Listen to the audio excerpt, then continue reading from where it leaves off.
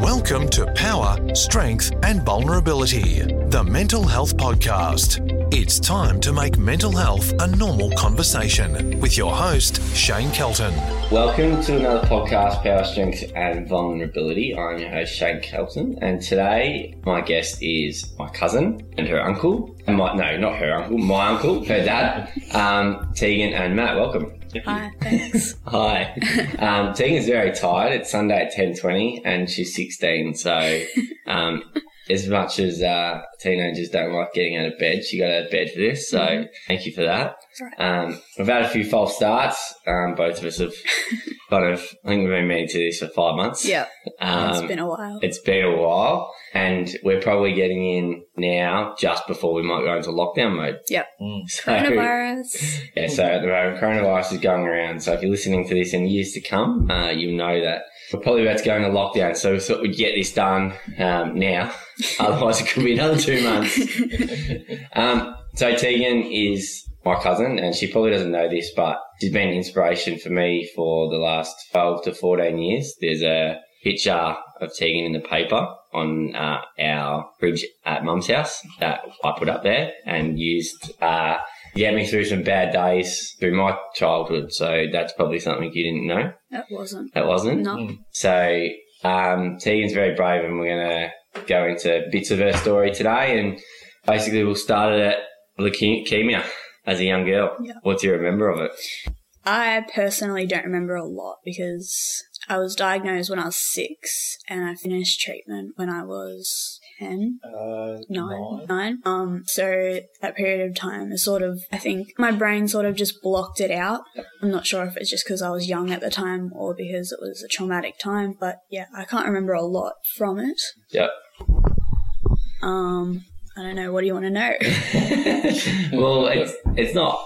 I'd like to know everything, but if you don't remember things, and I guess that's still a powerful thing, is that you do block out a lot of it because I guess it's quite traumatic and painful. Yeah.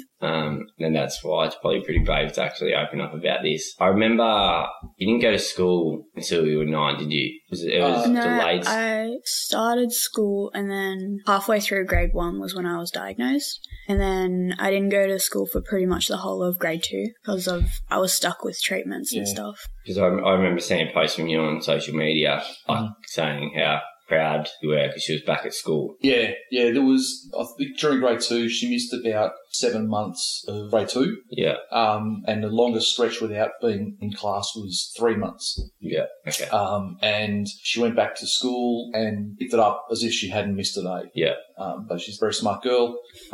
Teachers loved her. Didn't have to be kept down at all throughout it. So yeah, she did really well in terms of her schooling side of it. Yeah. Teaghan, do you remember being told that you had leukemia? I actually do. And it was not a way that Mum and Dad probably wanted to tell me.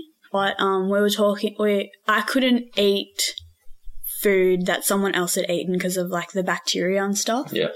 And I think I was eating eggs and I said to Mum, oh, you have some and then I'll have some more later because I don't want to eat more. And she's like, well, you can't. And then I think we started talking about something else and then I was like, oh, not that I have cancer at all. But then Mum was like, well, yeah, you do. Okay. So that was it. And I was like, oh, okay. Did you know what that was? Did you know what that... I mean, you wouldn't have known what it was about to entail, but what was your thoughts on cancer at the time? Like, were you scared? I don't think I was scared. I think I was just like, oh, okay. And then I just like turned around and watched TV again. You didn't know? I didn't really like understand, I guess. Yeah. What was it like? Do you remember that moment? He wasn't there. Oh. It was just Mum. I guess we wrote news to Teaghan. She said I wasn't there, but I guess when we were told by the hospital, I guess they were very positive. I guess the version of leukemia that Teaghan had and the age that she got it was a very treatable disease.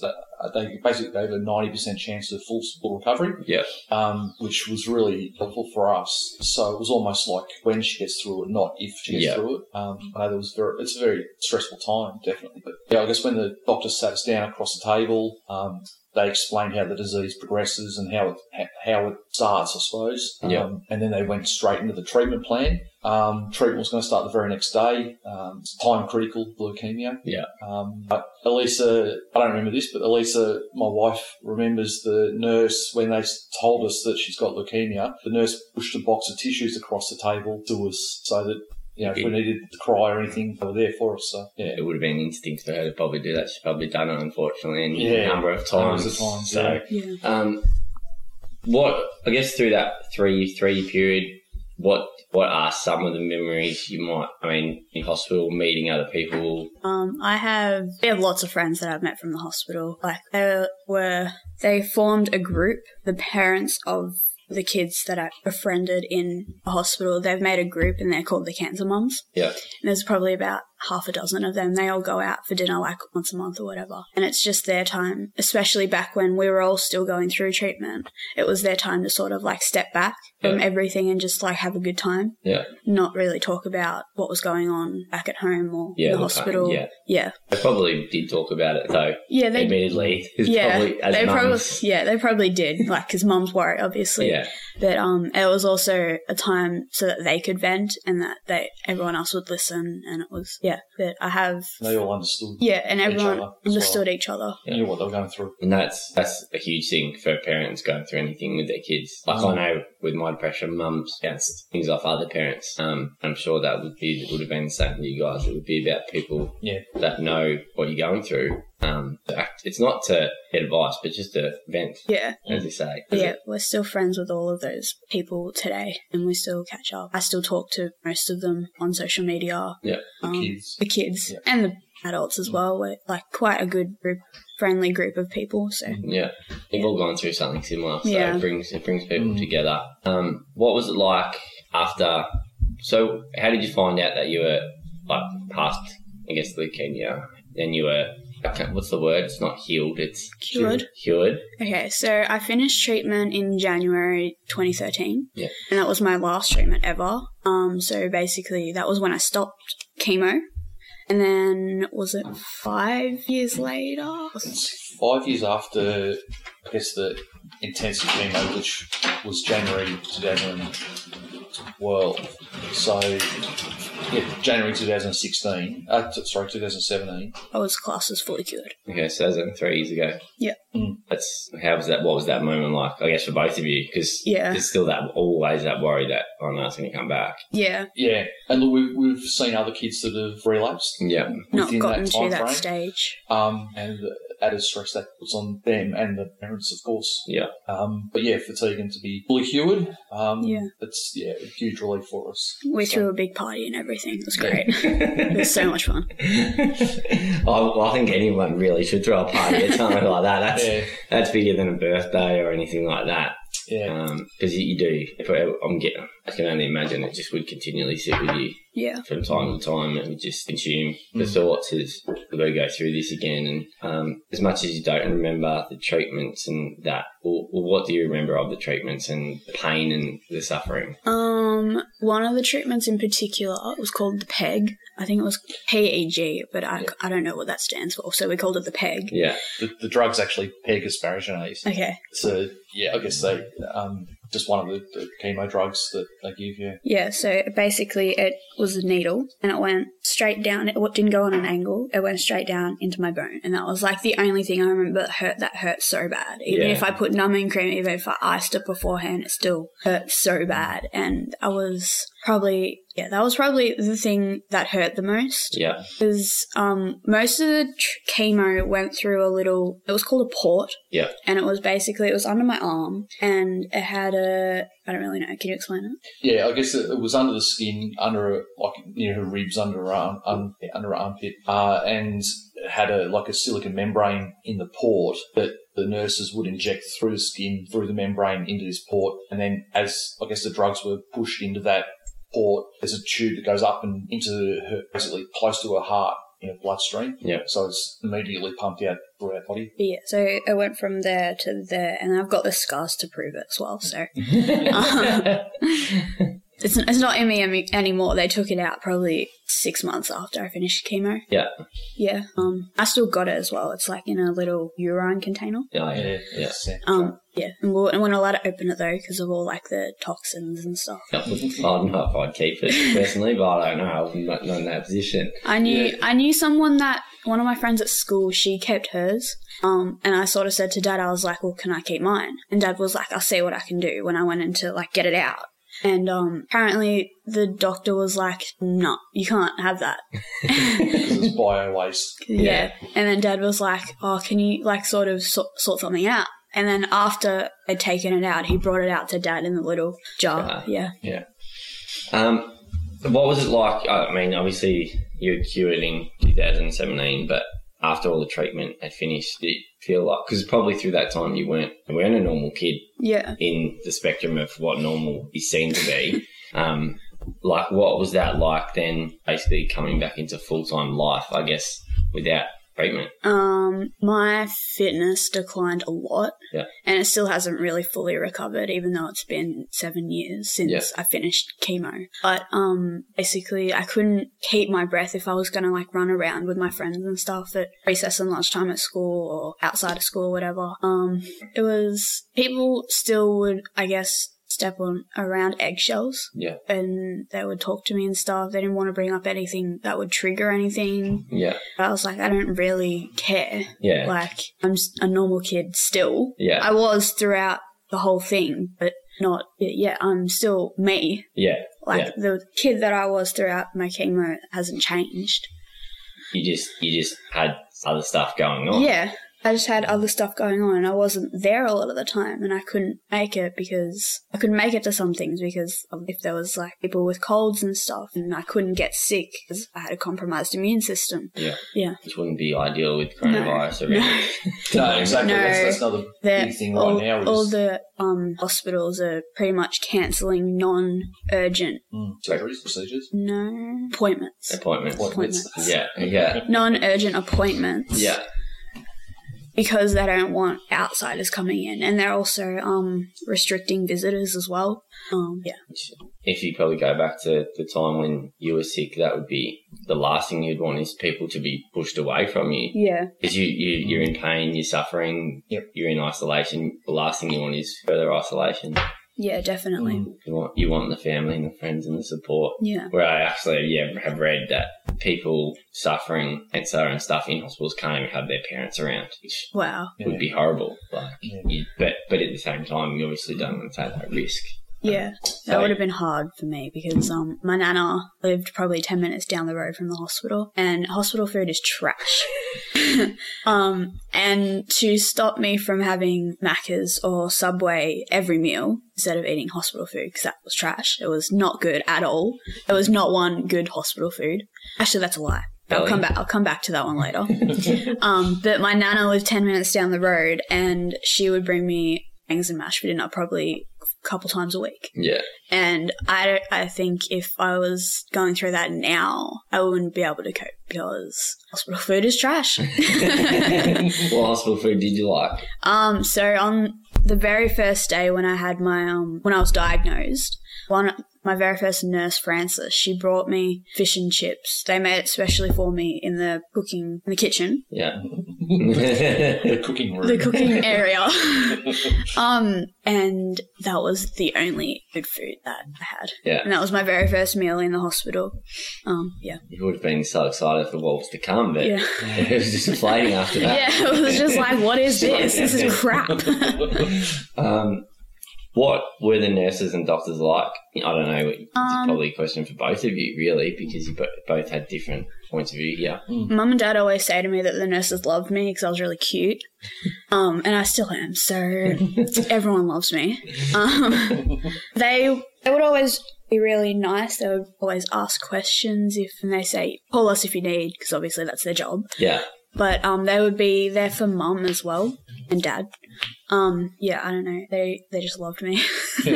Yeah. I suppose most of the hospital stays that Teaghan had, Lisa would stay there with her overnight, so because I was working, of course. But I guess in terms of the nurses, yeah, they were all very diligent in their work, very friendly, most of them. There were one or two that we didn't get along with. We had run-ins with Mum got her big girl shoes on and complained. Complained to like the head nurse about this one nurse because she was hanging around at like 2 o'clock in the morning when we were all sleeping. Most of them will be considerate of middle of the night. You're going to be asleep. Don't make too much noise. This one nurse was treating it as if it was the middle of the day. Yeah. The doctors obviously knew their stuff. The head oncologist at Monash Children's, his name's Dr. Downey. He was just phenomenal, excellent. I guess he could bring a fairly technical conversation down to a layman's level. Yeah. I had a fair few conversations with him along the way, and he was very good at explaining, I guess, a lot of the medical jargon and how the disease progresses, treatment plans, and all that sort of stuff. But yeah, all the doctors, exceptional. Yeah. I think, You're kind of both a little bit lost for words at the nurses and doctors, which to me does show how important they were. Yeah. You just can't. I guess you're both struggling to put a word on it for them because they were so amazing. Yeah. I guess one big example for me was Easter 2011, I suppose. Teaghan was in the midst of her intensive chemo treatment. At the time in the cycle of treatment, she was very low on platelets, which is one of the components of your blood. That's what clots the blood. So before Easter, because there was going to be 4 days where it was going to be, I guess, skeleton staff in the hospital, before Easter, she got a transfusion of platelets to boost her levels up. And then we noticed on Easter Sunday that she was starting to get these little red dots on her skin, which is called petechial hemorrhages. Basically, it's your capillaries that are bleeding under the skin. Yeah. And that's a big sign that your platelet level is too low. So we took her straight in hospital, got straight into the ward, and they gave her a transfusion. I guess because of the Easter period, there was a limited stock of blood, and she still wasn't, her platelet level wasn't coming back up again. Yeah. Over a day. So I think it was Easter Monday. She was starting to put a lot of weight on. She had a beach ball stomach, basically. In a lot of pain. She was on endone. So she was in a lot of pain, a lot of distress. Endone helped a lot, but she was then very groggy. And then I guess the substitute doctor that came in, the on-call doctor that came in that day, looked at her and he basically diagnosed that she'd had this disease called VOD, which is veno-occlusive disease, I think it's called. Basically, it's her liver is blocked up with all the platelets. Yeah. And the blood can't flow through the liver, so it was basically flowing into the liver and then reverse flowing back out the way it came in. Yeah. Very, very dangerous disease. It's a deadly disease. If not gut. There's treatment for it, and he got straight onto that. But I guess we've never seen this doctor before. Yeah. He came in on that day as a relief doctor so that the main doctors can have the Easter period off. And then we never saw him again afterwards. And he was only there that one day, and it was the day that he diagnosed this disease in Teaghan and saved her life. Yeah. Basically. In an instant, by the sounds of it, he knew straight away. And the treatment was in a bag. It would go through the port, and it was like $1,000 a bag. Yeah, and I had to have it 4 times a day. Yeah, so you were pretty expensive for a kid at that time. Yeah. And so it was 4 bags a day, and it was at least 2 weeks worth of treatment. Wow. And we woke up one day, I think it was. One of the nurses hadn't set it up right overnight, so it was all like on the floor. So that was $1,000 just wasted. Oh, super! Oh, that's great. That's. I guess everyone makes mistakes. That's probably the mistake you'd rather make. Then the nurse, when she found out about it, she was very, very upset. Yeah. She came to apologise to us, and but it didn't affect the treatment. But still, she was very upset that she made the mistake. But. Is there anything?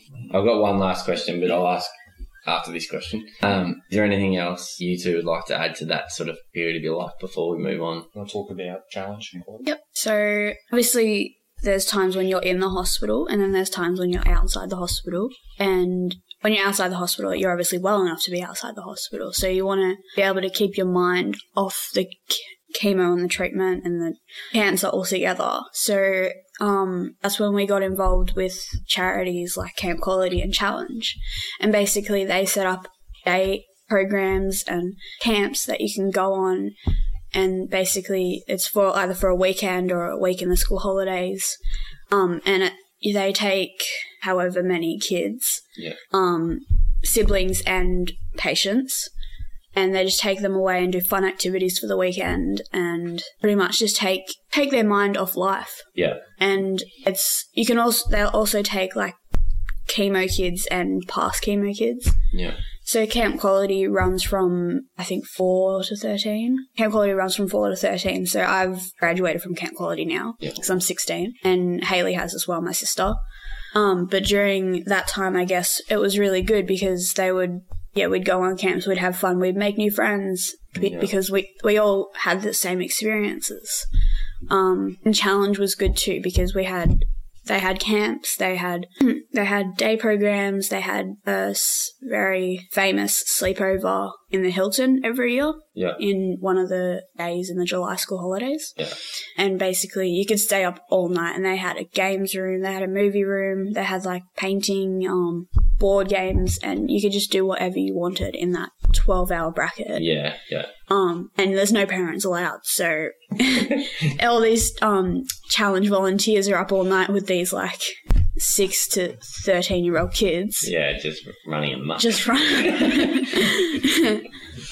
But yeah, those are probably the best nights to go to. Is that all free? Is that all? Yeah, absolutely. Based stuff. And it is really important that you mention that, because if someone listens that's going through the same thing, they need to know this kind of stuff's out there. Yeah. Yeah. Because it's obviously really important for you and for Hayley. Yep. But then the parents get a break as well. Yeah. Yeah, and they also Challenge in particular do activities for the parents as well. Yeah. They've got a dad's club and a mum's club as well. So. And they run like Challenge runs a ball, like a dance ball. Yeah. And it's called Diamonds Are a Girl's Best Friend, and they run that every year, and it's for all the mums and stuff to go to. Yeah, it's a big fundraising thing. I think it's something like $200 a ticket. It runs at the Palladium in Crown. Yeah. So it's a big fundraising event, but then a lot of the mums that have kids that are going through a treatment or have been, they also buy tickets as well and get a whole table of them together so they can have a good time. Yeah. As well. I'm not sure if they do it anymore, but when I was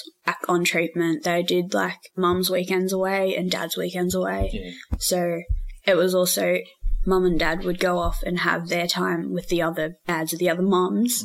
And I don't know, they went fishing, I think. The dads went fishing, and the mums went and had day spas and stuff. Yeah, mum things. Yeah. And they just... And I guess it's not just about the parents and the kid going through treatment, it's siblings as well. So, there were times when Hayley went on camp that Teaghan didn't go on camp. Yes. Yeah. Because I was either too old or too sick. Or... Yeah, and I guess it is a whole family experience, one person going through it. And you go through it, but the three closest to you go through it with you. Yeah. And like I know, I've always read your stuff, and you could see the emotion in it, and you all lived through that. So it is really important that everyone has that. And I didn't know that there was those things, so it's really good. And I'm guessing a lot of people probably don't. Yeah. No. Yeah. But it's good to know, because the hospital does a really good job of giving you some information about it when you're first diagnosed. Yeah. So that's where you get introduced to it. But then there were some families that we met that didn't want to be involved. Yeah. They didn't want to go on camps. They didn't want to be around other sick people, around other parents that are going through it or whatever. Yeah. And that's their choice. Yeah. But we found it was really, really fun, first of all, and it was good to hear other people's stories and, I guess, give them an ear to listen to their story as well. Yeah. Because the worst thing you want to do is feel alone through that time. Exactly. Because it's not fair on anyone. It's, excuse my language, but it's shit. Yeah. It is. So you need to be able to say that to someone. Say, this is shit. This isn't fair. Yeah. Yeah, exactly. You need to be able to vent that out, and then once you get it out, you can go, right, well, what's the next step going forward? So yeah. And once you age out of sort of the Camp Quality and Challenge, because they're sort of the Challenge goes right through to 18, but Camp Quality is just 4 to 13, as I said before. Once you age out of Camp Quality, there's also another charity called Canteen, and basically that's for the older kids.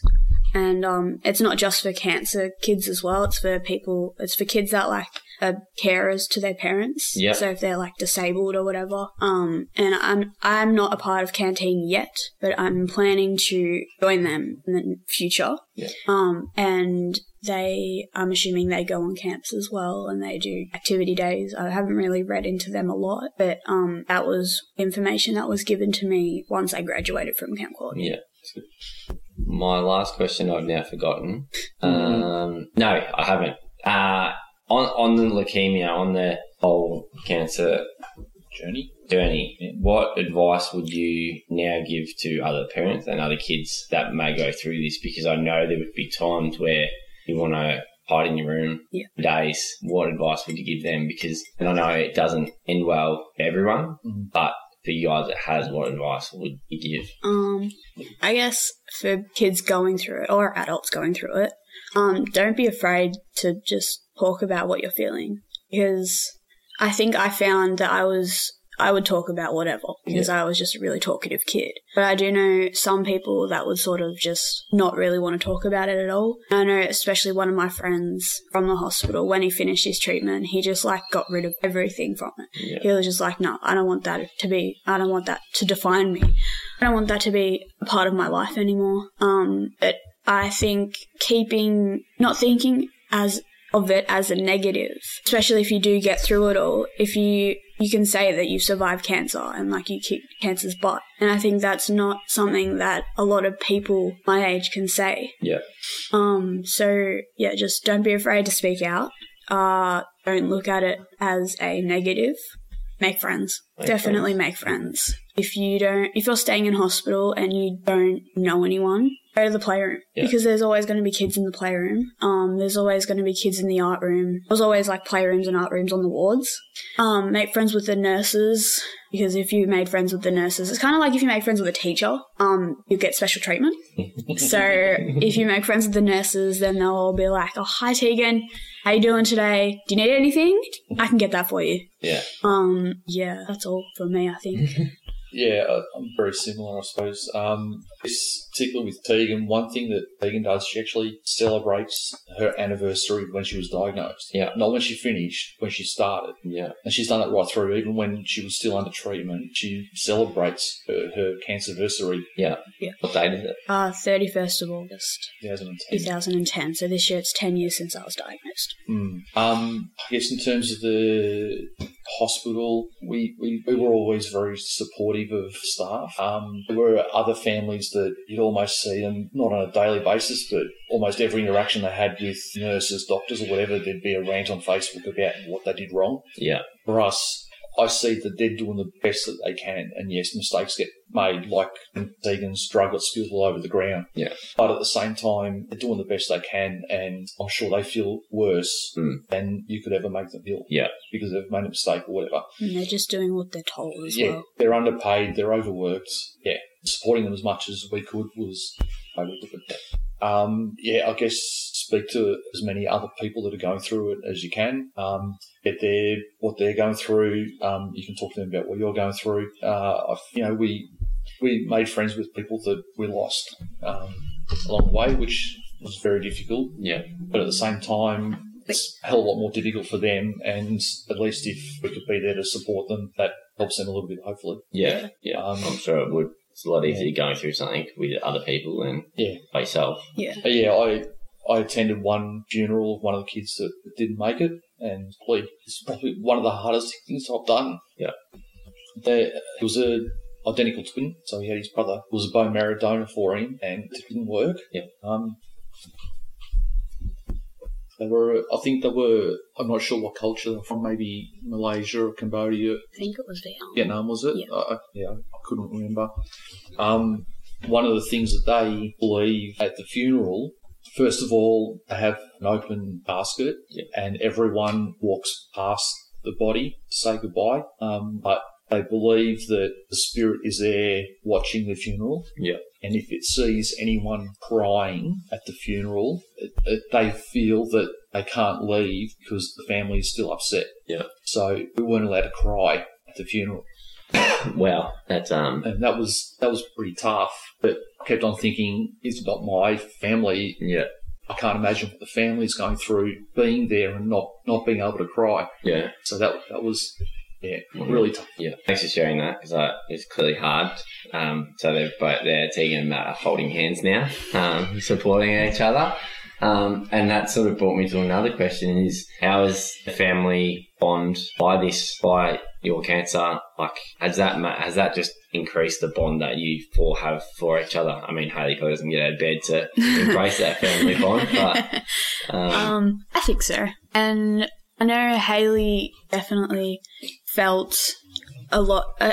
She felt an outsider a lot of the time, because there was times when she couldn't stay at home because mum and dad weren't going to be home. Yeah. So she would stay with Nana and Pa and Grandma and Grandpa a lot, and then have to go to school every day. So it was like a half-hour drive to school every day. And I think there was a point in time where Hayley was just like, no, I want to go home with Mum. Yeah. I just want to be home with Mum and Dad. And I actually don't know what happened after that, but I think that was felt very alone, I think. And I think that's also when the camps helped out as well, because she could sort of release her inner performer, because that's what she is now. Release her inner self and be who she wants to be, instead of, her sister has cancer, she's the girl with... It's all about my sister. Yeah. Which is probably... It's not... it's a natural way to feel. You feel left out, but... Yeah. And it's probably hard for you as parents as well, because that's not your intention, but you don't have a choice. Yeah, and I guess that, just talking to that, Hayley was 4 when Teaghan was diagnosed, so she had really understand. No understanding what was going on. Yeah.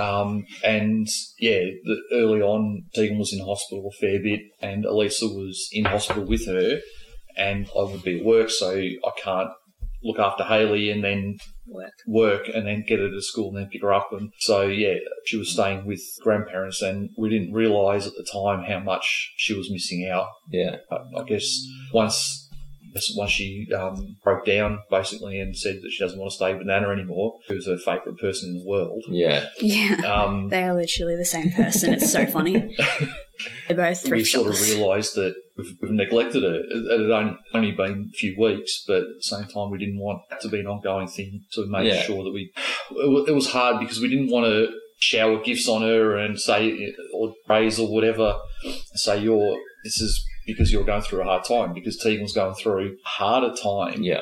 A fight for her life. Yeah. And then if we were paying too much attention to Hayley and Teaghan would get upset, it's a very hard thing to juggle. It's a juggling act. You're never going to win or get 100% right. No. You just do the best with what you got. Like if you got $1 million and you could stop work, well then you probably get the balance a lot better. But realistically, it's not possible. Yeah. So, on that note as well, I was actually a really annoying bugger, because I would want Dad there for my treatments. Like if I was having a day treatment in the cancer centre, I would want Dad there.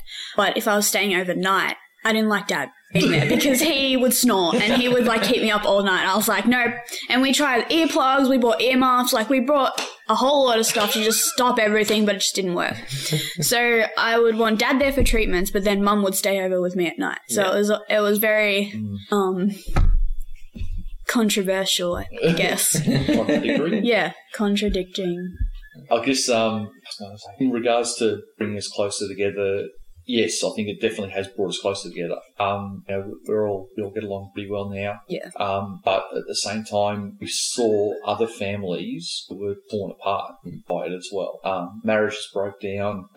Kids went off the rails. All sorts of stuff. So we always sort of said that it seems like it either really solidifies marriage and your family unit, or it can tear it apart. Opens up the cracks. Really, potentially if there was already little cracks there between a husband and wife, it can really blow it apart. Yeah. But Elisa and I both really focused on getting through and working together.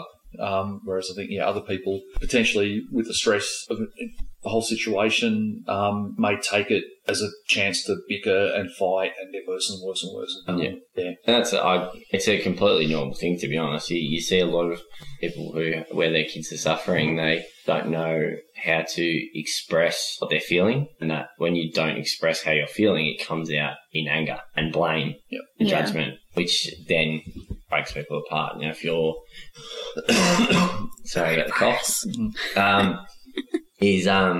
As you've mentioned, you were speaking to other families. You were getting help from other families. You're listening to other families. You were actually venting in other ways. So when you came back to, I guess, deal with Teaghan and the treatment and stuff like that, you were a lot stronger for that, whereas maybe other families just held everything in and exploded, because that's naturally what we do. Yeah. Unfortunately. So maybe that can be a bit of advice that I could give, I suppose, to people out there.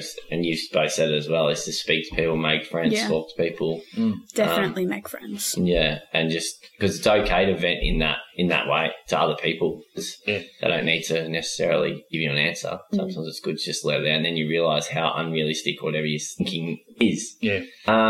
Let's move on. Okay. Happy with that? Yeah. I could talk for hours, so... Yeah, I know. And, I looked before and it was 17 minutes. And I'm like, I reckon we'll probably wind this up in the next 2 or 3 minutes here. And it sort of just kept going. So we'll pause it here. But I guess the next thing is I want to talk about this before we get on to Kate. Okay. We'll leave Kate till last.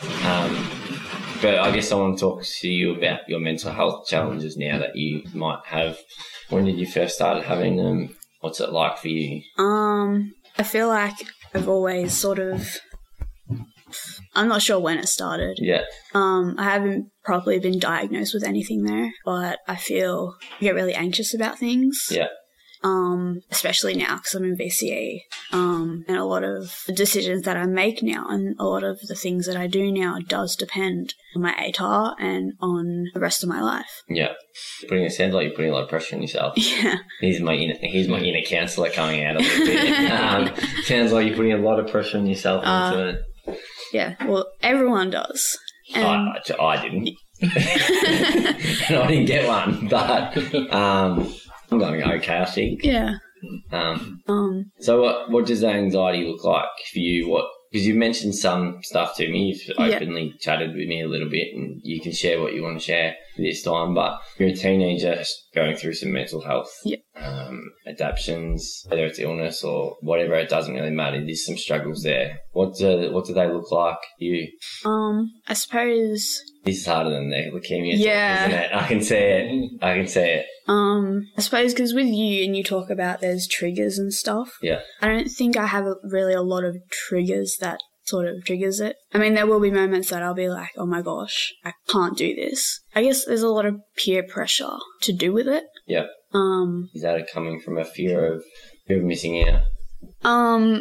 Yes and no. I think my generation has a lot of FOMO these days. And if you're not sort of keeping up with the social norm, then get out, basically. Yeah. It's pretty tough for you. Yeah, so what I'll do is we won't talk necessarily too much about the struggles, but what do you do to help the struggles? What are the things that you do in your life that, get you away from those moments of anxiety and depression and those horrible feelings? What are the things that you enjoy doing? I play cricket. Yeah. Which you know. That's where I was leading. Yeah. That's where I wanted this to lead. Okay. I thought it might lead there. Okay. Yes. You're a female playing cricket. I play cricket, and I've also played baseball and AFL. Yeah. And I used to swim as well. But I'm pretty sure everyone does swimming in a point of their life. I don't do that anymore though. Yeah. But now I play cricket, and I play for 2 teams. I play for the juniors at Langwarren, and I also assistant coach them. The junior girls, there's only 1 team, so it's a whole under 18 age group. Yeah. And then I also play for Frankston Women's Cricket Club in their Shield side, so the top side in the club. And last year I started playing for Frankston, and we won our premiership for the one-day side, which you would know that because because I came to your one, so we talked about it. And I think cricket is really good release. Yeah. Because I'm with like-minded people. Like, if I bring up cricket at school, people will be like, oh, cricket, I don't get that. Yeah. And I'd be like, well, why don't you get it? Oh, the scoring's weird. And I'm like, well, I can explain that to you. Oh, no, can't be bothered. Don't worry about it. And then you just talk about something else. Yeah. But when I'm at the club, everyone knows more than what I know. So I learn from them. Yeah. And they sort of just cricket. Like it's... So sports ultimately, the release that allows you to get outside your head for a period of time. Yeah. And I've clearly seen that. I've clearly seen what it does going to watch you play. Yeah. Like, you just love it, and the other women love you being around. You can quite easily tell that. And there's some fair cricketers in the side as well. Yeah. So what... Do they know about your mental health struggles? No. No. Okay. Who does? Anyone apart from me? Nope. Not really? Not really. Not really? Because there's, like, I guess we don't really need to talk on it much more, and that's completely fine. But it's good to just briefly touch on it because it will help a lot of other people out there that might listen to this. Yeah. Some might be your friends as well, that you probably know might be struggling as well. And there'll be a lot of people in the same age bracket that might just hear you speak briefly about this. So what I will ask, and I think this is a very interesting topic in the world at the moment, but what's it like for you watching the AFLW and the Women's Big Bash and this Women's Cricket team and stuff like that? Because there's a lot of powerful women who are putting themselves in the firing line basically to be criticised and judged. I love it. Yeah. Because it gives not just me, but girls younger and older than me a pathway if they do want to pursue that sport that they are into.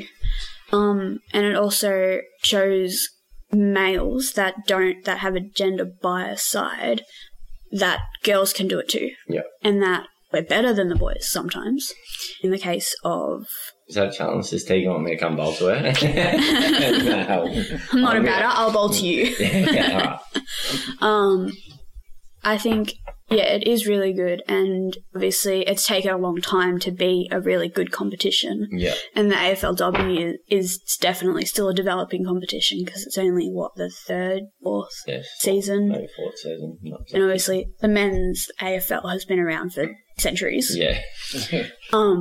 And I think the women's cricket especially is really thriving at the moment because it has had a lot of time to sort of build up to what especially the Australian team winning the World Cup the other week. It's taken a long time to sort of train to be at that level. And obviously they've recognised all worldwide. And I think if we were talking about this probably 10 to 15 years ago, it probably wouldn't be the same conversation because obviously the AFLW is not there. Women's Big Bash. Big Bash wasn't around. There's no women's cricket on. No. Women's cricket existed, and there was an Australian team, but it wasn't publicised. Yeah, it was not broadcasted on the telly. We probably wouldn't be having this conversation 15 years ago about women's sport. No. And to be honest, you probably wouldn't be playing. Yeah. You'd be fighting. Yeah, Frankston Women's Cricket Club, they got established in 1978. Yeah. And they're purely women's cricket club. There is no men's club associated with them. So I think for them to have been around for that long is really good. And I think they're going to start to flourish now. But yeah. Well, that's the thing. You see, they are very strong women involved. Like, I haven't necessarily chatted with any of them, but you can see they're strong. And no doubt, they've started in 1978. They've been criticised. They've been shamed. They've been pushed down. They've been probably told, no, you can't have a club many a time. But they still fight through it. And I guess that's really good for you is because you have those people to support you there. And you don't necessarily need to talk about the struggles that you might have with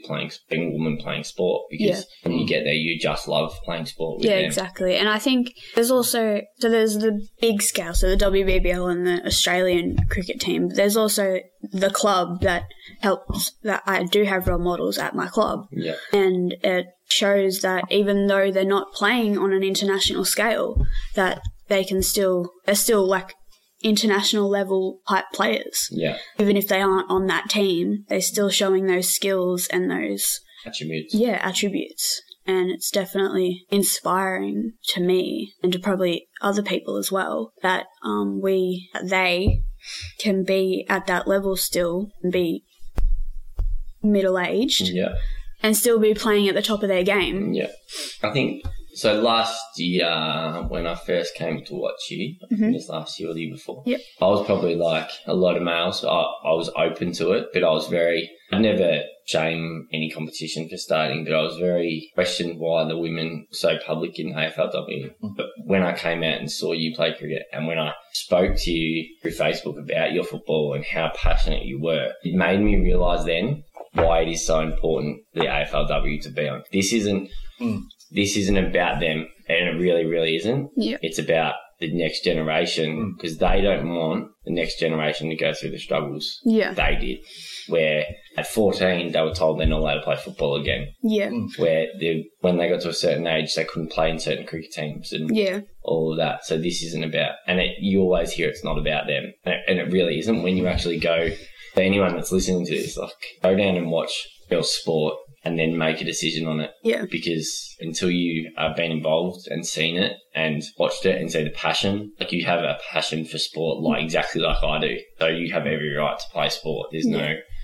ifs, buts about it. And I guess the other part that is, like, I did boxing with Taylor Harris, which, and just seeing she's just like everyone else. Yeah. She's a human being, and she wants to inspire as many women as she can to play sport. And it's not a women versus male thing. It's just allowing kids to get that through. And I think back when I first started playing footy, which was probably 2015, there was one team at my club, one girls team at my club, and we struggled to get numbers every week because there was just that minimal amount of girls playing in this team. But since then, 5 years, there's now 2 under-12s teams, 2 under-14 teams, 2 under-16s teams, and an under-18s team. And next year they're aiming to get a senior women's side. So in 5 years, and having the AFLW there for that pathway, it's allowed the club to build with our women's junior side, with our girls' junior sides. And obviously the women's side next year they're aiming for. Yeah. I think it's really good that they have started the AFLW so that girls can see that there is a pathway there if they want it, and if they want to work for it. It's really important for you, isn't it, to see that?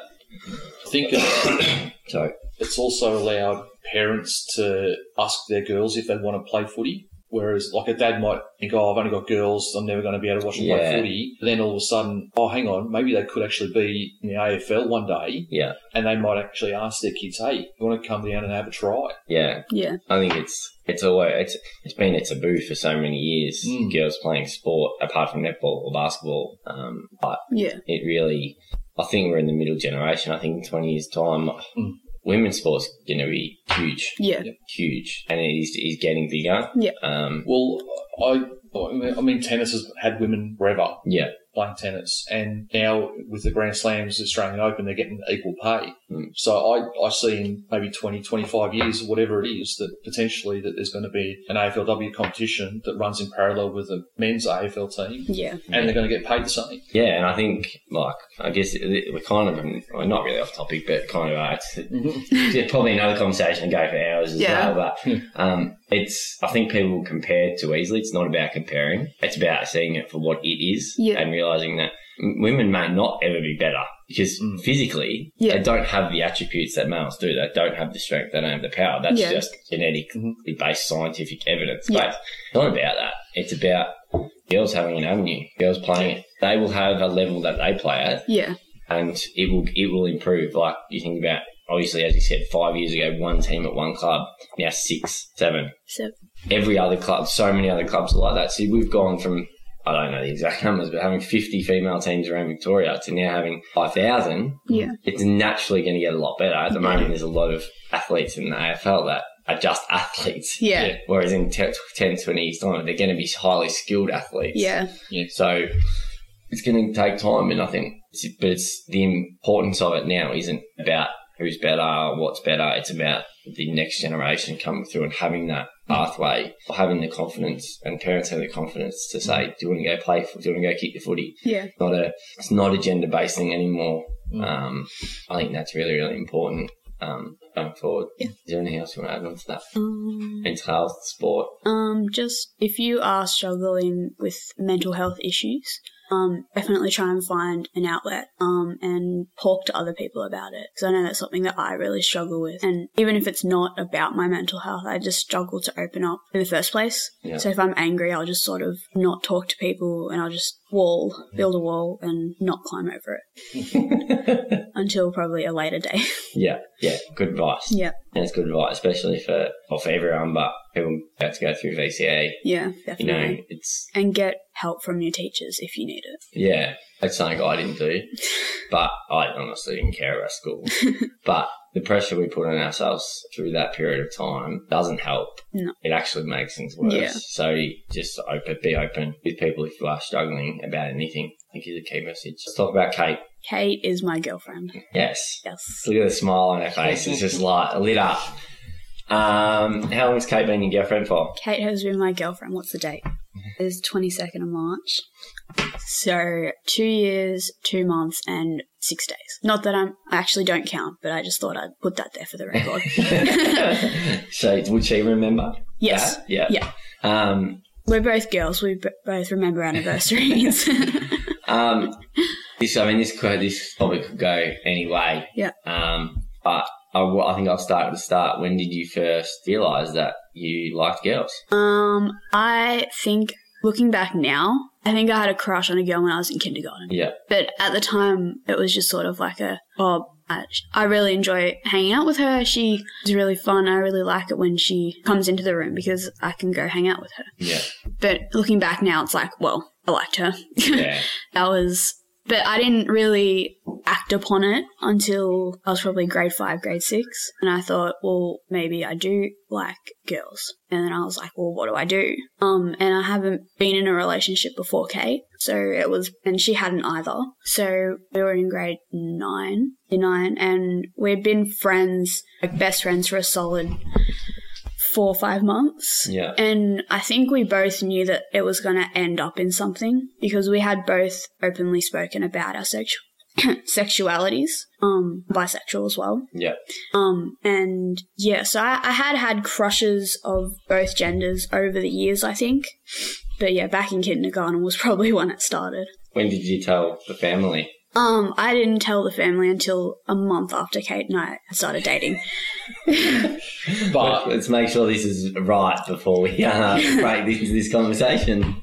But saying that, I had actually said something to Elisa about 6 weeks before Teaghan told us that I thought that there was something more between Teaghan and Kate than just friendship. Because we were... And Elisa's like, no.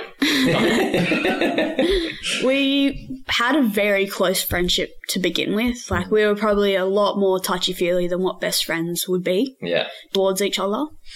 And then, obviously, when we got together, it confirmed that we did want to be more than just friends. Yeah. It was okay for me when I came out because both of my parents were really supportive. I came out to my sister first. She was the first person that I told. What did Haley say? She was just like, all right. I was like... Let me go back to sleep. I went over to her and I sat down in her bed and I was like, Kate and I are dating. And she's like, okay, whatever. And then I was like, all right, cool. And I just walked out. And I was probably actually a really good response to get in a way. Yeah. It's like, it is what it is. Yeah. It's not a big deal. Yeah. And I think when I told Mum and Dad, because I told them at separate times, and... Who were you more scared of telling? I think I thought I was more scared of telling Dad.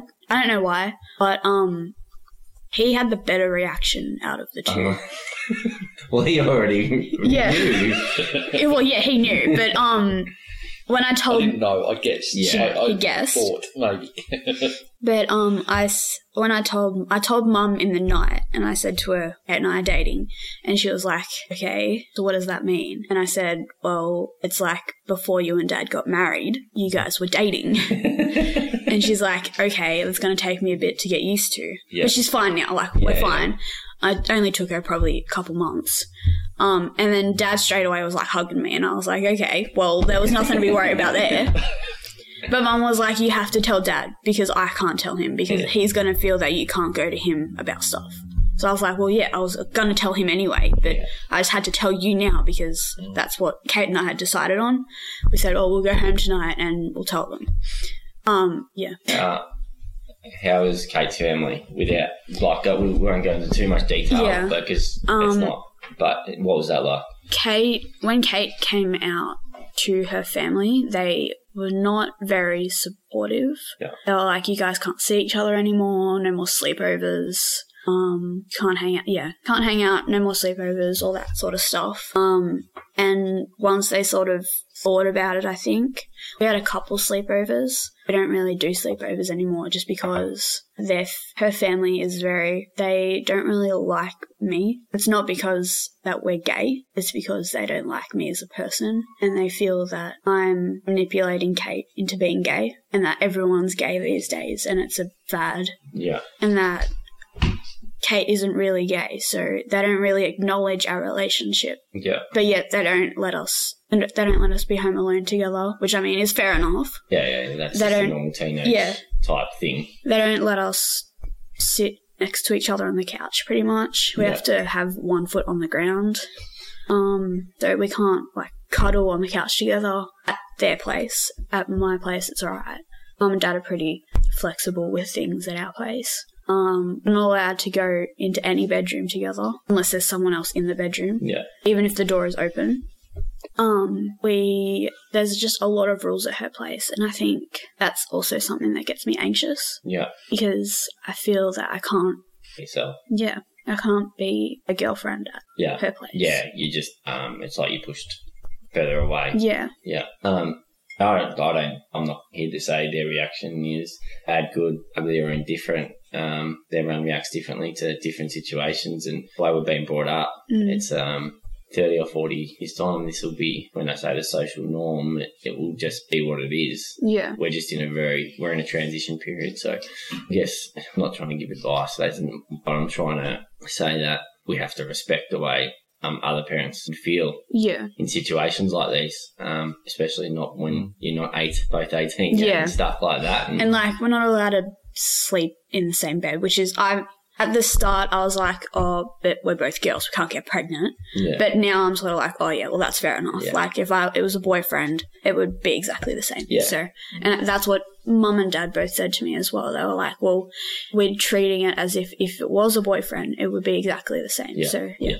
And I think that's really important to handle and understand for everyone, because it's the same. I wasn't allowed to sleep in girls' rooms until certain ages and stuff like that as well. So even now, I don't think Mum would let me sleep in Alicia's room. I wish Alicia didn't let me sleep in there sometimes. She's not actually out here, so she probably can't hear. But is there any other struggles that has come from being open about your relationship and stuff like that, like with school and social media, or has it been pretty good for you? Social media, because I posted a coming out post, and it was basically a picture of me and Kate, and I was like, I love you, blah, blah, blah. And that post probably got about 50 comments. It was really positive emotions towards it. Yeah. At school, we got a bit of slack from it, just from idiot boys, just being boys. Yeah. And I guess we didn't really act upon it because we were like, well, what's going to happen if we do sort of paddle on them? Yeah. It's just gonna be worse. Yeah. So we're like, we'll just ignore it. It'll be fine. And all those boys have dropped out now, so it's fine now. But yeah, we're living our best life at the moment, I think. Yeah. And obviously there's gonna be struggles in relationships, and there's always struggles in relationships, but we've worked through them together, and we have a very honest relationship, I think. And my communication since getting together with Kate, my communication skills have gotten better with my emotions. Yeah. Because that is something that we have thought about. And really sounds like a normal relationship, doesn't it? So at least you'll listen to this and go, oh, that sounds like Shane. But yeah, I've definitely improved my communication skills with my emotions and what I'm feeling and what I'm thinking and stuff. Yeah. Since getting together with Kate, because she is a very emotional person. Yeah. Because she's had a lot of hardship happen in her life. I won't go into detail because I don't know if she wants me to talk about that or not. Leave that out. But she needs stability in her life now. Yeah. and she sees that with me and I see that with her. So we're happy and yeah. Well, I've seen you two together on 3 or 4 occasions and a couple of times at the cricket where she just turned up and she runs at you. Like you can see the affection and the love there. And I guess you would see that all the time. But you can see it straight away. Like she runs up to you and you hug each other and it's like, it's probably the closest I've ever been to it. I know people that are gay and they're in female relationships or male relationships. But I guess when it's your family, you do take a bit more note of it, and because you care, and I do care. Like I don't want to see you get hurt. Yeah. Neither does anyone in your family, but you do see the love that's there.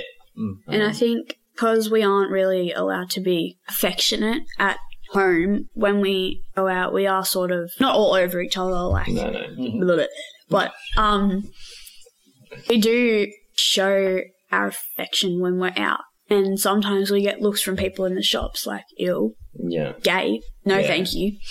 It's mostly the older generation, but that's okay. But we just sort of go whatever. Like if we were just a not normal, but a male-female relationship, we wouldn't be getting those looks. And it's just because of the stigma around same-sex relationships and same-sex marriage and all that jazz. Yeah. And I think, like what you were saying just then with us running up to each other and hugs and stuff, we've done that pretty much the whole time. And I think that it's because we can't sort of be ourselves in a way at home. Yeah. Because there's always that, what if we get in trouble? What if... It's a pretty normal teenage relationship, to be honest. As soon as they're outside the house, the ball sort of comes in a little bit. That's pretty normal. It's just I'm picturing girls that I had at my house, and as soon as you get outside the house, and there's a lot more affection. Yeah. I think it's a good way to be, because you don't want to be in each other's pockets at the same time. Yeah. How proud are you of Matt, of Teaghan and everything? He'll probably cry here again, Teaghan. No, I'm right. How proud of you? Like, obviously, lots of battles. She's opened up a little bit about her mental health, fought through leukemia, now playing sport in a world heavily criticised when females play sport, and openly in a female relationship. I guess Teaghan, I'm super proud of it, absolutely. Always have been. Right through, I guess the leukemia journey, she was very strong, never complained once, cried a few times when she was having treatment, dealt with the whole treatment experience in a really positive way. She's still quite guarded with her mental health stuff. Yeah. She doesn't share a lot with us, and it's hard to get her to share. Yeah. But I'm letting her take it at her own pace, I suppose, with that. I guess with the sport, she's always been a very sporty person. She's always enjoyed being out, riding a bike around and running around outside, and then, organised footy and cricket, baseball. Really enjoyed supporting her and all that sort of stuff. I've always tried to get to as many games as I can when I'm not working. I'm the scorer now for the women's team, so that's good. And they love having Dad there as well. And of course with Kate, super supportive. Want to see them have the best life they can. If they go on to get married in the future, that'd be awesome as well. Yeah. But it turns out that she wants to marry a man. That's fine as well. I really don't care what gender her spouse is, as long as they're treating her right. Yeah. And love each other. Yeah. Yeah. So just super proud of how she's turning out. It's going all right. She's doing all right. I think let's be clear. Well, if I'd say too much more, she may not be able to get out of the door because her head's going to be too big. No, I'm sure, knowing what I know, that she'll pull herself back into line at some point. The head will shrink back down, and it'll be okay. But I guess I don't have really any more questions to ask. I just want to know if there's anything you want to add. I do have one question. Sorry, that's a final question. Okay. Did you want to talk about the women at the club and how a lot of them are gay as well? Or? Yeah. So at Frankston Women's Cricket Club, pretty much our whole team, the whole club is gay in a sense. Yeah. We have a lot of couples at the club. Yeah. They're playing the first and the second teams. One of our top players in my team, the Shield team, her Beyonce, I think, is the captain of the South team, so the next team below us, the seconds. They're very supportive, obviously, because they're going through the same as what I am. Yeah. They sort of, I remember the first couple of training sessions, Kate came to one of them, and I remember one of my friends that goes to school with me at the time was playing with them, and that's how I sort of got involved with them. She came up to me, and I think it was Dad that told me this, that one of the players was talking to Dad and was saying, it's really good that she can sort of express herself at her age now. And openly show who she is now. And I think that's something that I couldn't have done 10 years ago. Yeah. Even if I was at the age that I am now 10 years ago, it's difficult. I think that's really powerful as well, because at your age, that's going to inspire older generations as well. That you show that love and affection. Yeah. Other people are going to go, they're doing it, I can do it. Yeah. And that's usually it's the older will inspire the younger, but I think with this kind of thing, seeing that and seeing the strength and the power and the vulnerability of showing that is going to be huge. And probably for the ladies at the cricket club, they would be like, I wish I could have done that. Yeah. And they look at it with probably admiration and respect, and I guess get inspired by that as well. So it is a good place for you to be, grow up, learn, develop. And I definitely enjoy hanging out with all the girls down at the club. They're really supportive of my cricket as well. Yeah. They always want to see everyone improve, and they're always like, oh yeah, how was your day? Even if it's not cricket talk, they always want to know how you're going. Yeah. And I just find that really good, because sometimes I don't get asked that. Yeah. Yeah. They are people that genuinely care. Yeah. And that's what sporting clubs are. And that's what I think it's such a great thing for females to now be involved in sporting clubs as well, because I grew up and I remember parents slagging off sporting clubs, saying it's bad culture. But the thing with sporting clubs is you've always got someone that will back you up and stand by you no matter what you're going through. Yeah. Whereas if you don't have sporting clubs, sometimes that can be a struggle. Yeah. Got 2 questions. Okay. Actually, one's for Matt. You've done a lot of crazy marathons. Why? Oh my god. That's a whole other topic.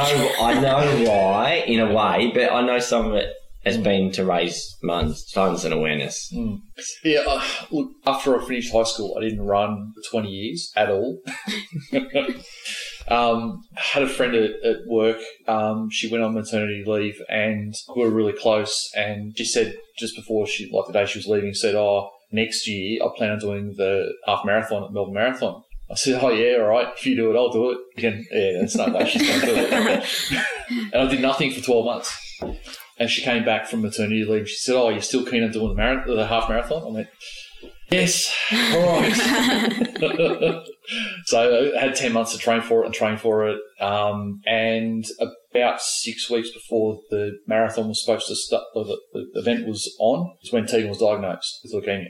And for 3 weeks, I didn't run at all. We were obviously in a big whirlwind and trying to come to terms with the treatment and stuff. And sort of with 3 weeks to go to the half marathon, I made a decision to go ahead with it, because I thought, well, I've done all this work, I can't not do it. And so myself and Lucy, the girl from Holden that I worked with, the two of us ran the whole thing together, side by side, and one of her friends ran it with us. And I guess Melbourne Marathon finishes inside the MCG, and in that last run down Brunton Avenue, I lost it, burst into tears and kept running, but they were both sort of hands around me and stuff. And I guess it was build up of emotion from what Teaghan's been going through, and finally finishing a half marathon. It was just such a great day. And since then I've completed, I think, 10 marathons, 10 full 42-kilometre marathons.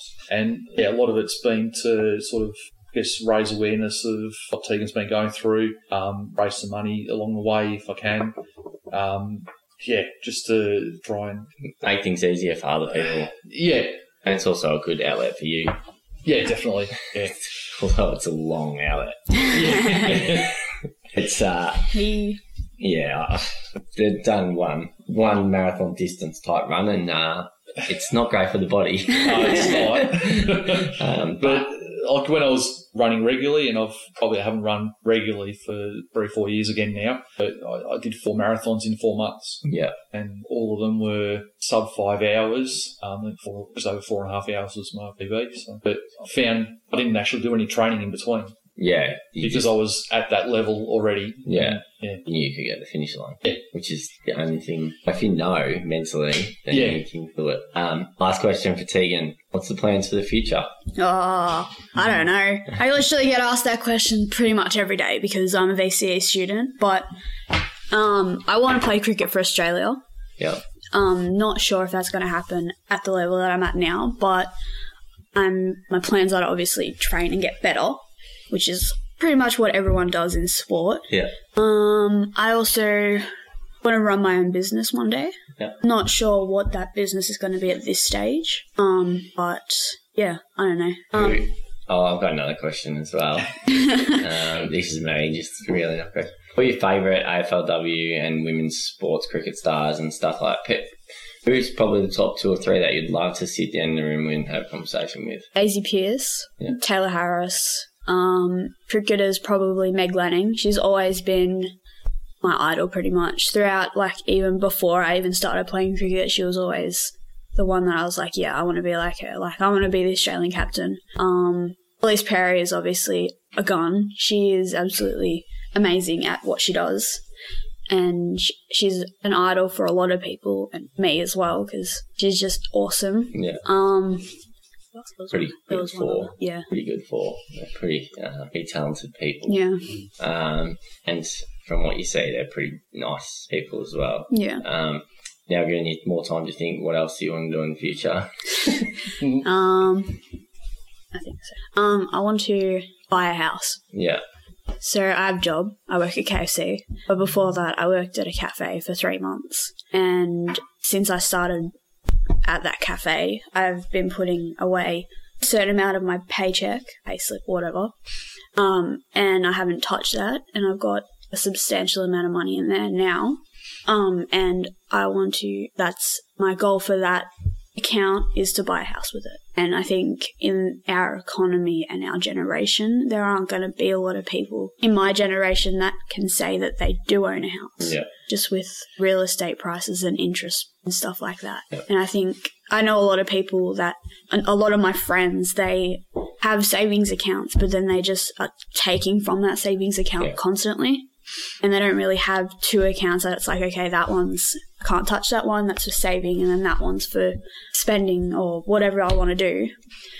And they don't really have that balance for their bank accounts. And I think mum and dad have educated me really well to sort of say, not just mum and dad as well, like my grandparents have also told me to just sort of keep that money there and keep saving it. Don't touch it at all because interest rates will build up and stuff. Yeah. And it'll be good in the long run. But yeah, that's another one of my goals, to own a house. I think we'll leave it there. Yeah. I'll say thank you both of you for sharing. I expected Teaghan to get some tears out, but unfortunately he dad cried instead. But no, thank you for sharing all of that. I know that can be quite hard, but I think it's stories like that need to be told because a lot of people go through cancer battles and feel quite alone, and there's some key messages in there that we'll share, and then there's some powerful messages about sport, and being in an open gay relationship is going to be very powerful, and I think this one's going to help a lot of people, but I don't necessarily think it might be in the next 6 months. I think this might be one that people listen back on in a couple of years' time and I've got to change my mind. I remember listening to that. I was very judgmental. And so thank you very much. Thank you for having us. No worries. Thanks for listening to Power, Strength and Vulnerability, the Mental Health Podcast. If anything in this podcast has brought up difficult feelings, please call Lifeline on 131144. For any further information, or if you want to bring your story to life, contact Shane at shane@vitalityfit.com.au. That's vitalityfitt.com.au.